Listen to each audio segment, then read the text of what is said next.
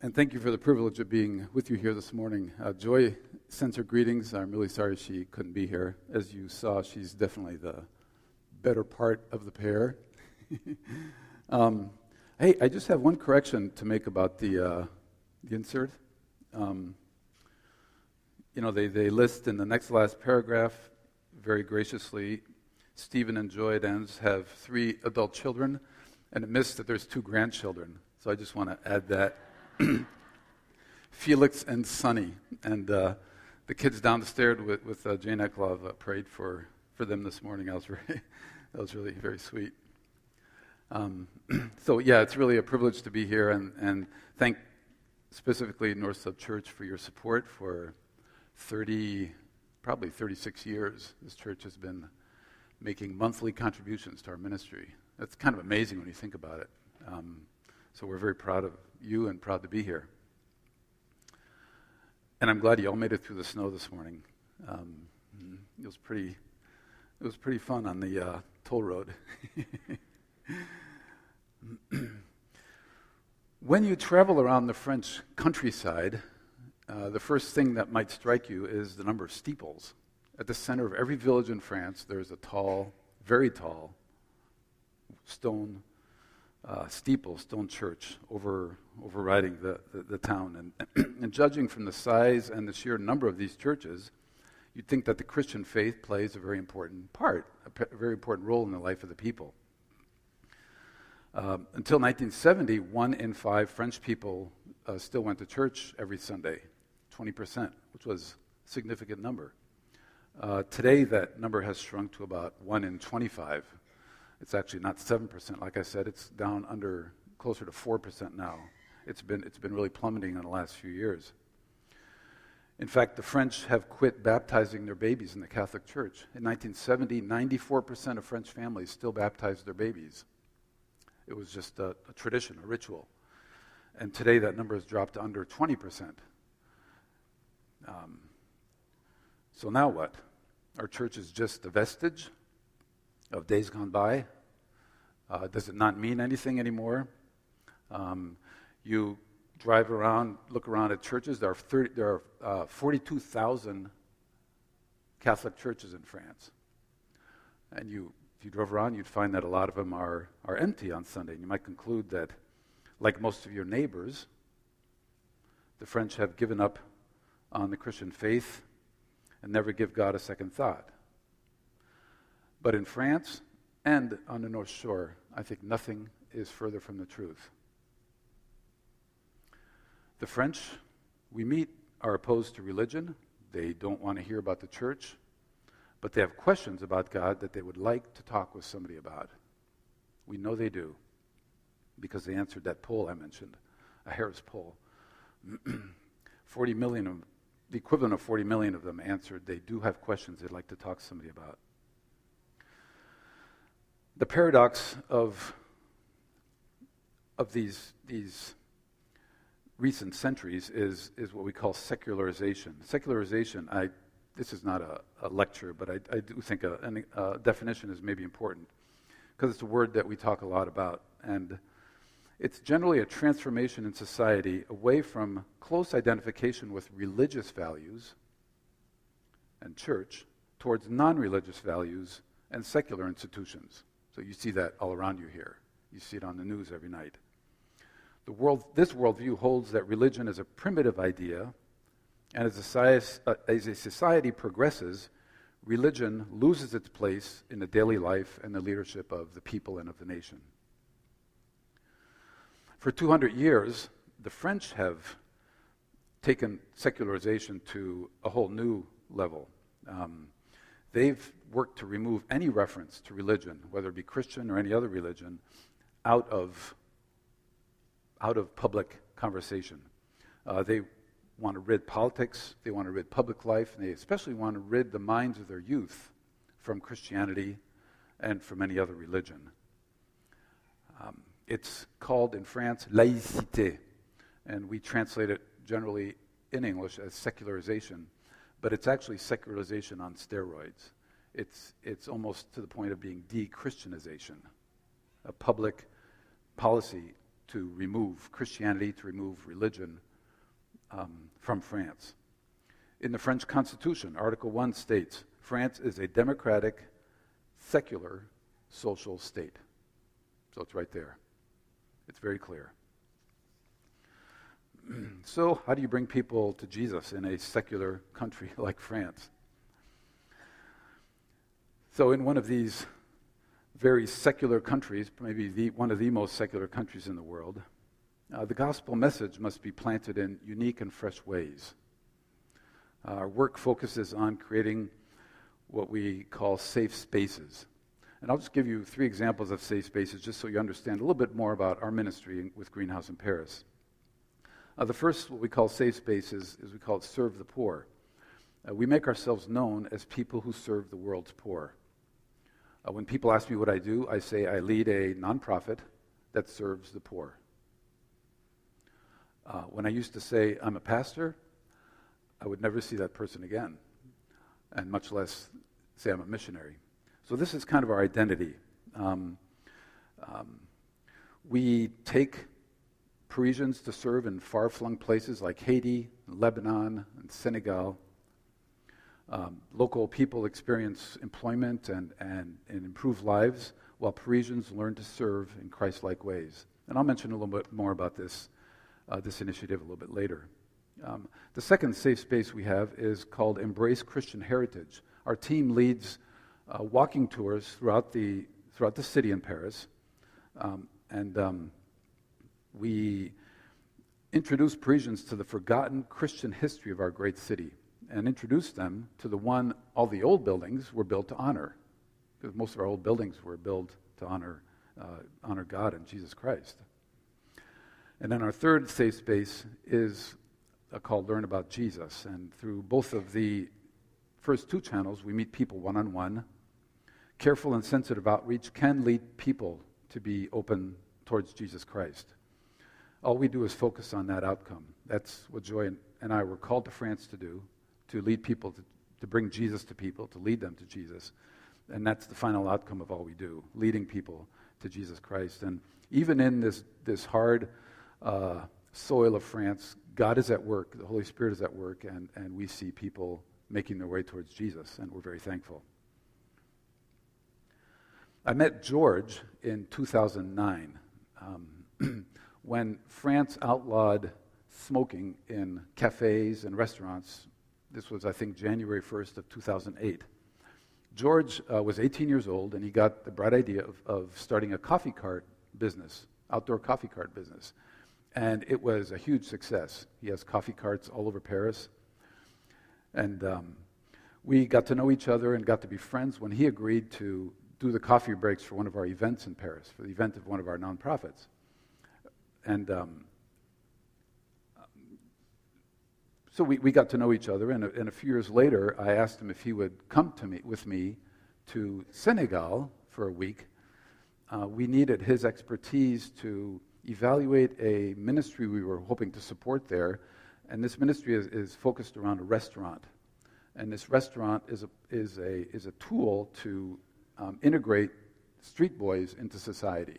So it's a wonderful tool and it's a Christian ministry. They bring these street boys to the Lord, and they disciple them and train them, and they give them their first job in this restaurant. And so I went down. He agreed to come with me, and he said, I want to bring 3 of my colleagues with me. And I said, that's great. So I went down a little early and briefed the people down there, and I said, I'm bringing you some secular Parisians. They have no idea about God and about Jesus, but you can really help us by being good testimonies to them. And it was wonderful to see these young men who were former street boys. They said, Pastor, don't worry. 95% of Senegal is Muslim. We know how to be very discreet in our testimony, so we'll be fine for you. And sure enough, the 4 of them, the 4 French guys, spent a week cleaning and training the kitchen staff, training the wait staff, training the missionaries. They didn't know they were missionaries. These are Brazilian and Mexican nationals, and they trained them in managing a restaurant. So it was really a very, very productive week. And they were a great testimony to the French people we brought down there. So I just was really thrilled with the week. So we would work from 8 to 4 every day, and around 4 o'clock we would all pile into the old Volvo owned by this mission, and they would get us. These French guys somehow got us into the Radisson Blu Hotel, that has a wonderful pool right on the coast, sort of infinity pool. So this is missionary duty, and we'd go and sit in this pool from about 4:30 whatever until nightfall, and they would we'd sit in the cool water, and it was wonderful. Well, the last day, I was sitting watching the sun set into the Atlantic Ocean, which is amazing, on the side of the pool, and I realized that George was right next to me, and he wasn't playing with his friends, and he looked at me and he said, Stéphane, he said, what made you leave religion to do this kind of work? And that was the last thing I ever imagined I'd ever hear. I mean, I never even imagined that question. I never thought of myself as having done that, obviously. But that was the way he framed it. What made you leave religion to do this kind of work? And there's that verse in the Gospels where Jesus says, don't worry what to say, the Holy Spirit will give you the words. So that flashed through my mind, and I said, George, I just followed Jesus. And he looked at me, and I said, Jesus went around feeding the hungry. He went around healing the sick. He went around caring for the poor. If Jesus was in the world today, this is the work he'd be doing. So that's what I want to do. And he just kept staring at me.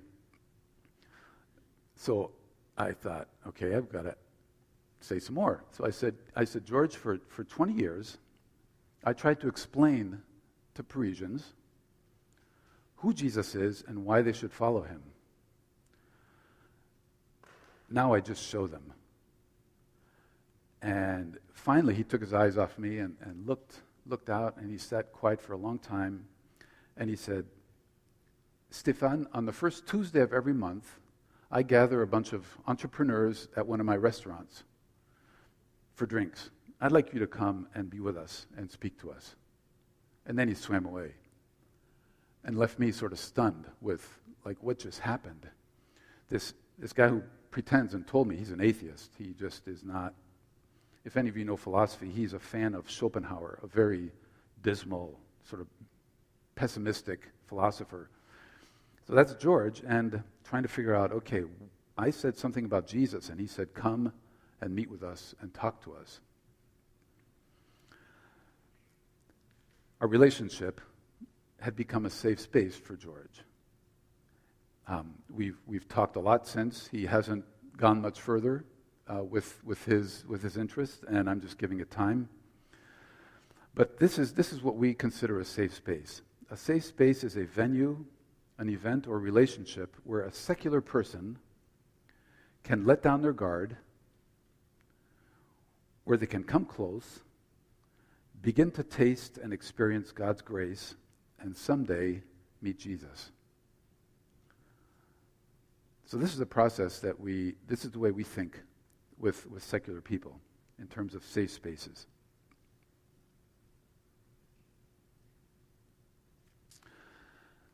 The world has changed, and I think you've noticed it here in the U.S. the same way as we've noticed it in France. I don't even know if anybody can say what it is that has changed in the last 10 years. But we're just in a different place, and the church does not seem to be a safe place, a safe space for a lot of people anymore, a lot of secular people. And so the question I'd like to ask and that we want to think about this morning is, if the church is no longer a safe space, what can we do? What can we do? Some things we're learning in Paris may be useful to you here on the North Shore. My hope is that we can be an encouragement. You've given so much to us, and that maybe this is also time when we can share back some things that we've learned about bringing the good news of Jesus Christ to secular people around us, to our friends and our neighbors. And to do that, I've been looking at the parable of the sower in Matthew 13, which is a very interesting text that I think I had all wrong for many years. And several years ago, the Lord spoke to me, and I am getting a lot of wonderful encouragement out of it. The text is divided into three parts, and we'll just kind of go quickly through the three parts of the parable.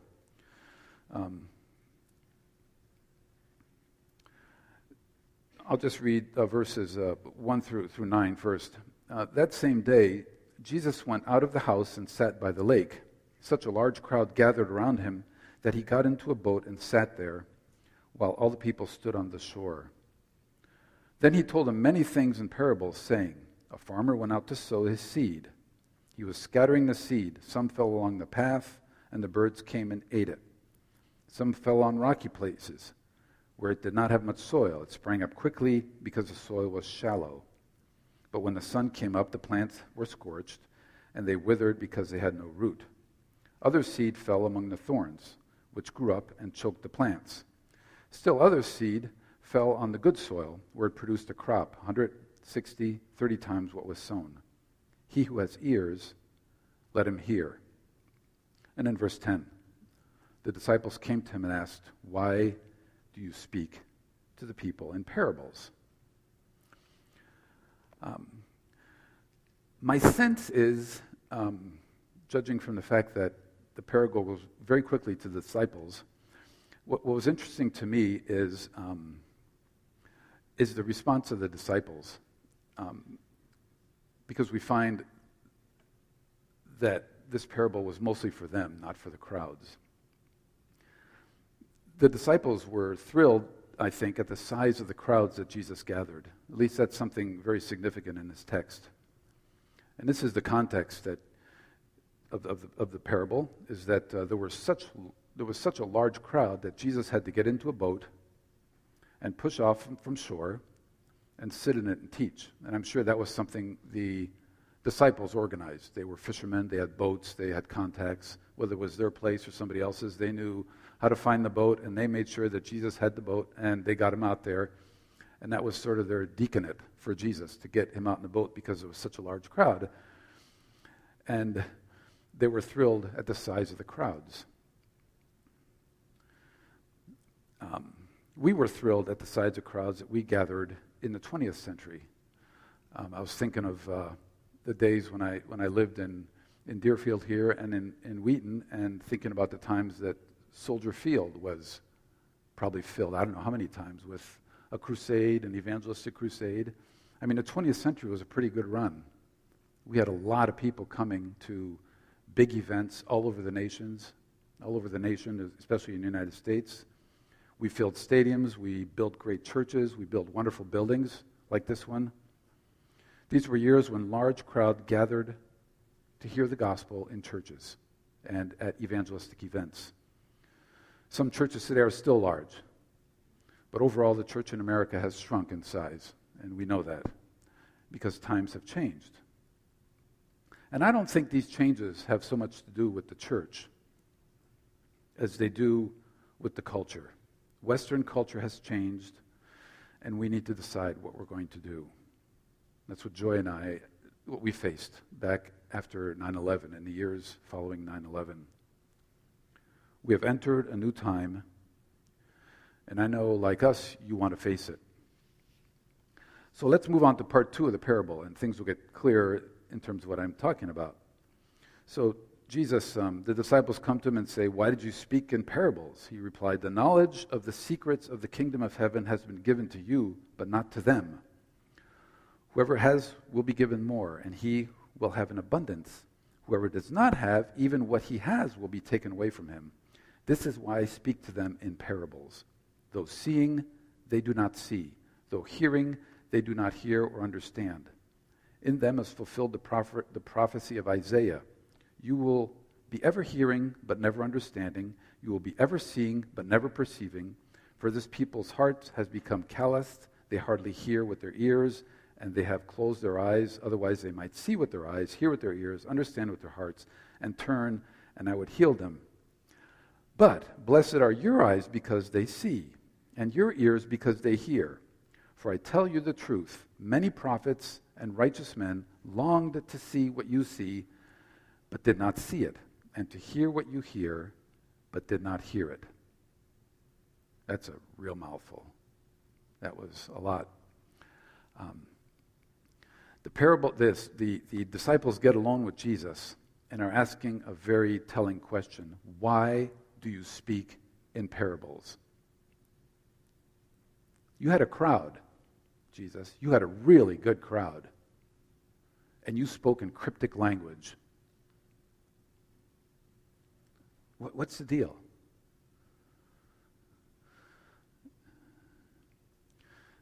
Why, Jesus, why do you speak using riddles? Why not tell them outright? Only a few of you are paying attention to me, and your lives show it. But most of you are not paying attention to me. The seed is falling, in weeds and in rocks. You're too busy. You're caught up with your own lives and concerns. I think that's what the disciples thought Jesus should be saying. But Jesus responds very gently, and it's a beautiful response. The knowledge of the kingdom has been given to you, not to them. That, I think, is a beautiful statement. This is not a curse on unbelievers or a judgment of unbelievers. But Jesus is actually saying, belief is all about my kingdom. The knowledge of the kingdom has been given to you. In other words, Jesus is about the cross that we sang about this morning. The cross and the resurrection. Paul says the gospel boils down to this. Jesus died for our sins and rose again on the third day. That is the smallest, most concise presentation of the gospel. The gospel of the kingdom is first about the cross, then about the resurrection, but also Jesus, if you look at Jesus' teaching and his ministry, caring for the poor, the sick, the prisoners, faithfulness to spouses, integrity at the workplace, paying honest wages, all the teachings Jesus gave throughout his ministry. That's the kingdom Jesus proclaimed. And Jesus goes on in verse 13, what we read. In fact, he says, many who listened by the lake this morning are not following me. But this is nothing new. Did you forget what God told the prophet of Isaiah 600 years ago? They have eyes but don't see, ears but don't hear, and their hearts don't turn to God for healing. Jesus, I think, is saying, that's not going to stop me from bringing the good news to people, and it should not stop you from bringing the good news to people. So I think this is a very important place for us to stay in this changing time and reaching secular people, is Jesus is encouraging us to keep sowing the seed of the gospel, whatever the response. We don't stop sowing the seed of the gospel. We keep the cross and the resurrection of Jesus in the forefront of all we do. We do not shy back from that at all. But among secular people generally opposed to church and religion, we sense an expectation in France, and you might find that here, that Christians are the ones who should be taking leadership in caring for the poor, in caring for the refugees we have in France, taking care of the sick, the hungry, the excluded ones. This seems to be part of the gospel, the knowledge of the kingdom that Jesus referred to. And we find it, that French people find it very appropriate that we're the ones as Christians who do that. And they respect that. I had a woman who after she'd never accepted the Lord, but she'd come to several of our meetings back in the 90s, and then she became acquainted with the work we're doing now, and she said, well, at least now you're doing something useful. I said, thanks, Muriel. That was her name. And here's my hope. Here's what I hope in Paris. And that's by the time I have the opportunity to share Jesus with somebody, they will have seen in me the works of Jesus.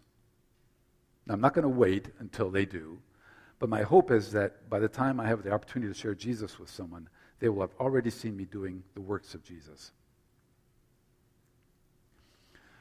Keep sharing Jesus.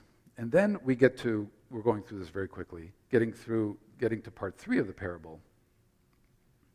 And finally, Jesus explains the parable. And he explains it in the following way, I think like a farmer. I don't know if any of you are from farming backgrounds or farming communities. This will all be very familiar.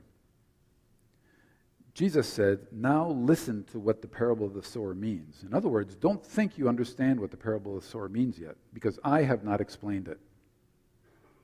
Guys, you've been jumping to conclusions about what the parable of the sower is, and they're the wrong conclusions. Jesus says, I'm going to interpret it. And he adds the name of the parable. We didn't know the name of the parable until Jesus told us here. He called it the parable of the sower. We might have called it the parable of the soils. That's the way I always heard it. You know, you have good soil, you have weed soil, you have rocky soil, and that was the weeds in the soil, were the seeds in the soil were the most important part of the parable. And Jesus seems to shift it away from that. And he says, this is the parable of the sower. The most important thing to remember, he tells his disciples, is to learn to think like a sower, like a farmer, the way a farmer thinks about seed and soil. First the seed. After every harvest, a farmer has a very important decision to make.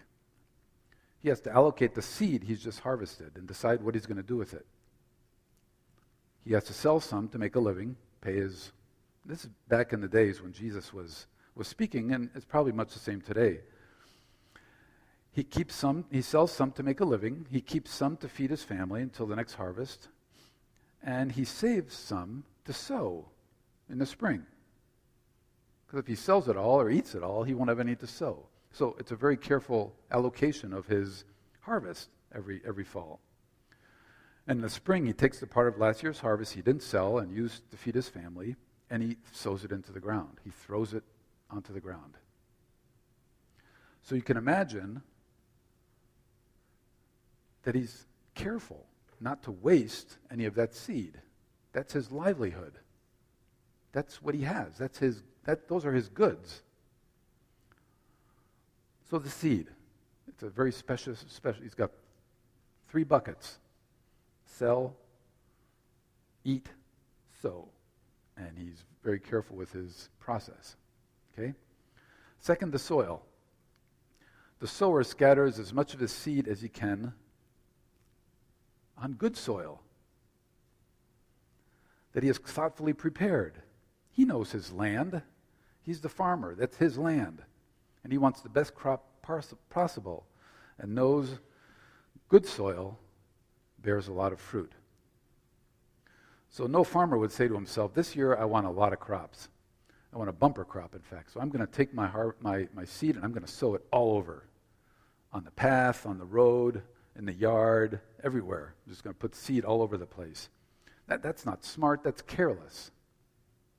He'd be wasting seed and putting his family at risk and putting his business at risk. But more importantly, I think it would be disregard for the soil. There'll always be roads by the fields. There'll always be rocks and weeds to avoid. But a good farmer clears away as much as he can before he sows. He cares for his land and his soil. I don't think there's a farmer who stays and sits and drinks coffee in his kitchen all winter, and then when it's spring, he comes out and sows all of a sudden. No, he's out there every day clearing the rocks, pulling the weeds, preparing the soil, so when it's sowing time, he'll have the best possible soil to put his seed into. So what Jesus is teaching makes a lot of sense to me if I think like a farmer, like a sower. Jesus is asking you and me to be careful sowers, to pay close attention to the soil of people's lives, to be attentive in the way we share Jesus with them, to plan ahead, to think ahead, like a farmer. Think prayerfully and carefully about the people you see regularly in your neighborhood or at work. What can you do? What can you do ahead of time so that when the time comes, the seed of the gospel has the best chance of bearing fruit in their life. Maybe it's not time yet to, give them your testimony or the message of Jesus. But what can you be doing so that when the time does come, the soil will be prepared? They'll be ready to hear. So the parable was really for the disciples, wasn't it? Not for the huge crowds. And it certainly was not a tool used to judge the crowds and to judge people and say, oh, he's rocky soil, he's weed soil, he's a path where the birds come and eat it. Think like a farmer. So I'd just like to, my time is up, I think, but I want to think about preparing the soil for the gospel. Will you bear with me if I take another 5 minutes? Is everybody okay with that? Okay, thank you. A few things that we've learned among Parisians that might be helpful here in your situation. The first is prayer. We sang this morning, "Thou alone can save." And that is true. And if that is true, who saves people? It's God alone. We need to beseech God to save people.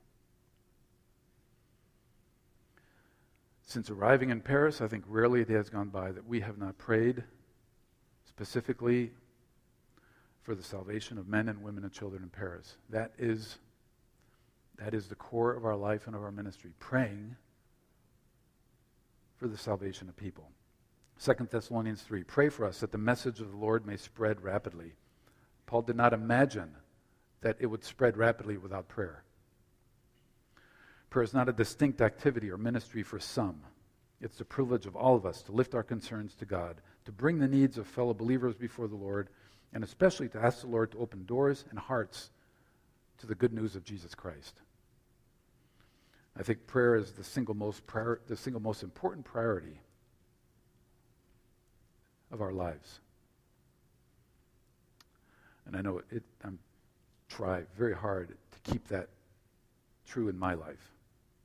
Second, listening. I like Paul's visit to Athens in Acts 17.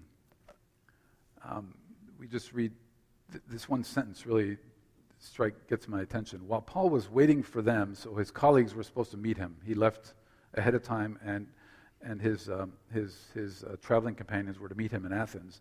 While he was waiting for them, he was greatly distressed to see that the city was full of idols. And later on, Paul speaks before the Athenians, and he refers to their idols, and especially to one idol that was entitled to an unknown God. Paul was attentive to the city, to people's lives. He was respectful of their beliefs.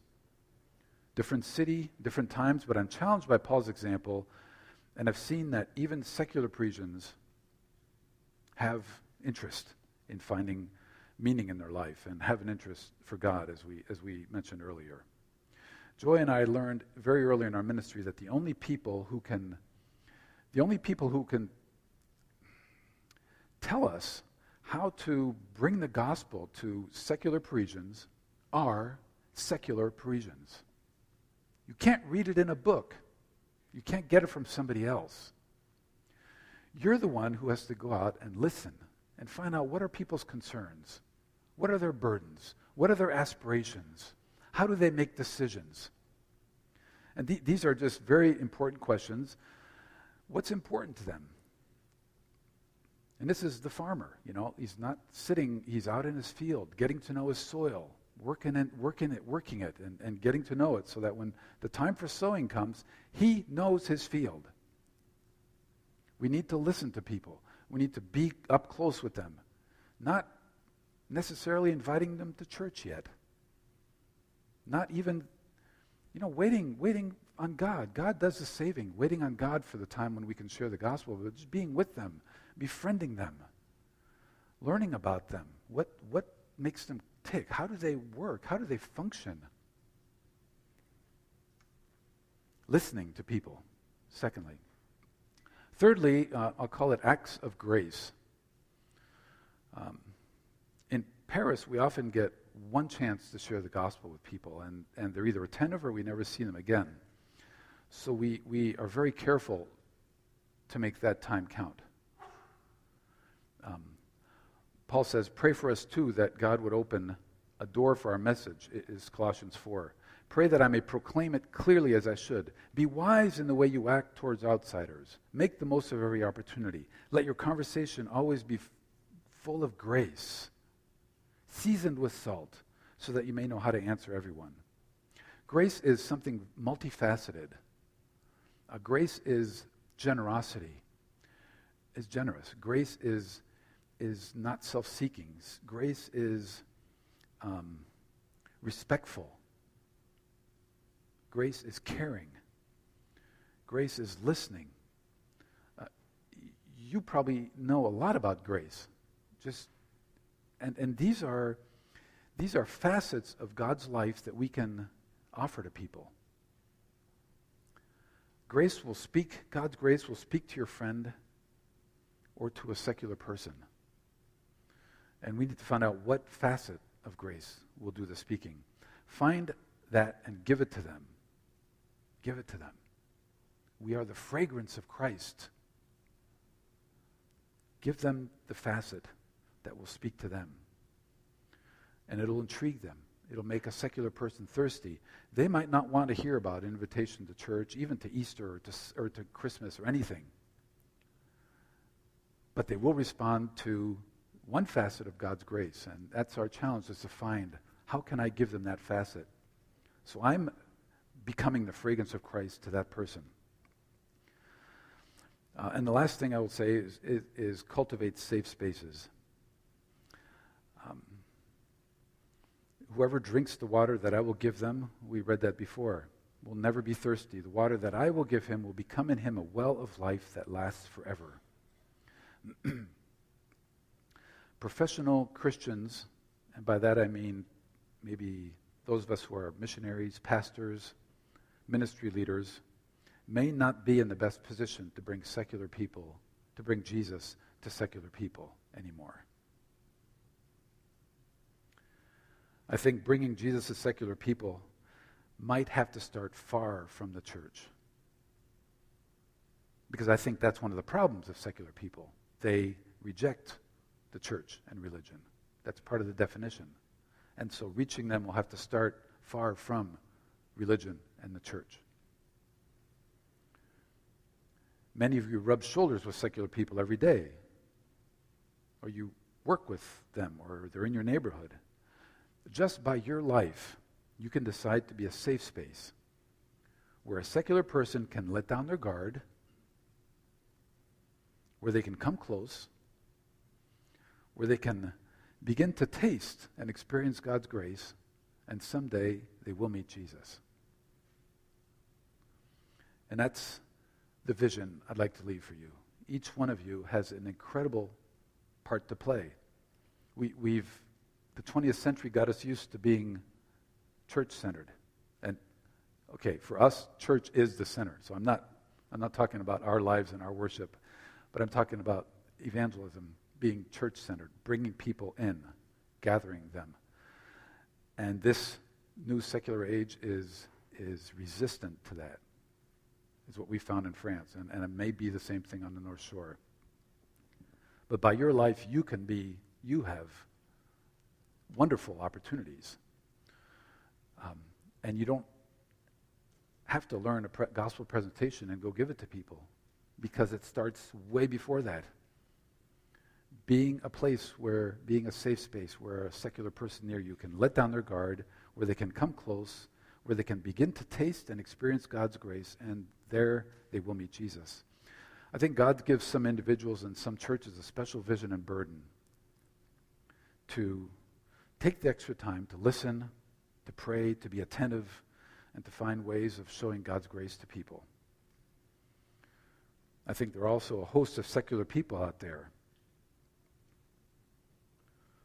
who have questions about God. And there's nobody close, and that they trust they can ask. So I trust that you individually and you as a church will take up this challenge and prepare the way for the Lord. Let's pray. Father, thank you for sending your Son. Thank you, Jesus, for leaving glory, leaving heaven to come to earth and bringing heaven to us. We are so thankful, so grateful, and give us just a great vision and a great delight in preparing to bring this wonderful news of Jesus to people around us.